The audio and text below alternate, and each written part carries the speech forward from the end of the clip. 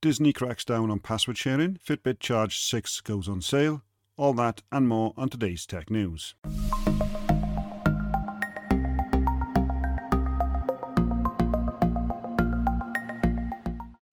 Yesterday, Google announced the Fitbit Charge 6 with a focus on more accurate heart rate tracking and first-party apps such as YouTube Music and Google Maps. Now, the Charge 6 looks an awful lot like the Charge 5.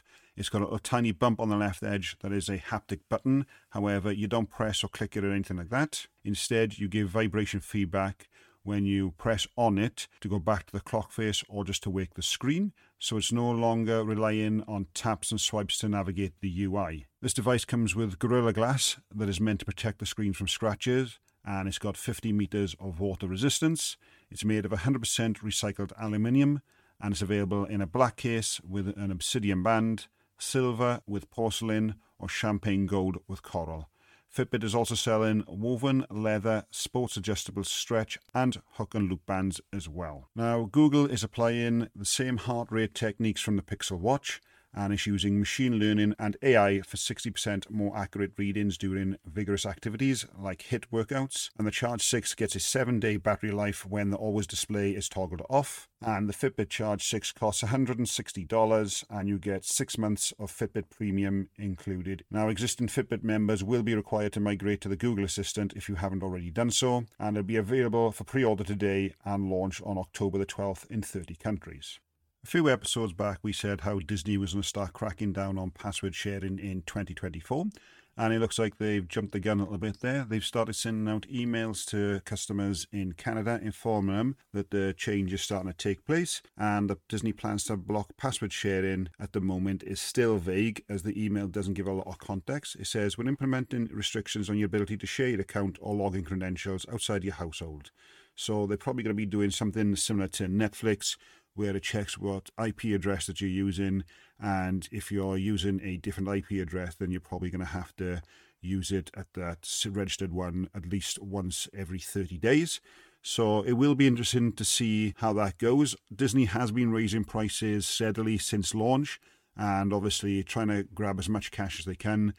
Password sharing is currently quite rife, but given the state of the market, I'm not surprised there. So it'll be interesting to see how this actually fares and compared to what Netflix is doing. This week, Meta had its annual Connect event where they unveiled new headset, new glasses, and an AI assistant. And we've actually got a full version of that in 6 minutes. So we'll include a link in the description, so make sure you guys check that out as well. Notorious leaker On Leaks has released a leak of the Samsung Galaxy S24 Ultra, and says that this is coming in with a 6-inch flat display with thinner bezels than previously.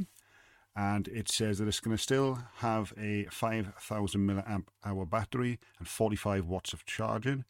And it's also going to have a rear camera, a 200 megapixel primary and a 12 megapixel ultra wide lens, a 50 megapixel periscope lens with 5 times optical zoom, and a 10 megapixel telephoto lens with 3 times optical zoom as well.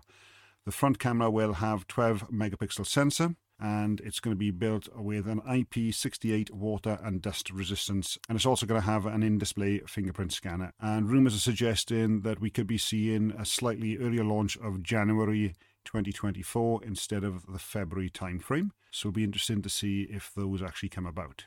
Tim Cook was in the UK, and according to London's Evening Standard, he was asked by the PA news agency about AI and hiring in the UK. Cook said, "We're hiring in that area, yes, and so I do expect recruitment to increase." And this comes on the back of where he says Apple supports over 500,000 jobs in the UK. And so Tim Cook is confirming that Apple is, of course, working on generative AI and that he is looking to hire more staff from the UK. That doesn't mean that he's going to stop hiring in other countries, but the AI race is on, and obviously Apple wants to be leading the forefront on there. Cook also confirmed rumours that Apple is at least researching a ChatGPT-like service. Artificial intelligence is literally everywhere on our products, he said. And of course, we're also researching generative AI as well. So yes, We have a lot going on, and Cook visited Apple's UK headquarters in Battersby Power Station, and then he visited the nearby St Mary's Roman Catholic Primary School. Cook says that the UK is their third largest employee population around the world from a country point of view. It's also the leading developer community for Europe. We love serving the UK market. We've been here for 40 years, so it's deeply embedded in us. Well, that's it for today, guys. Thanks for listening, and I'll catch you on the next episode.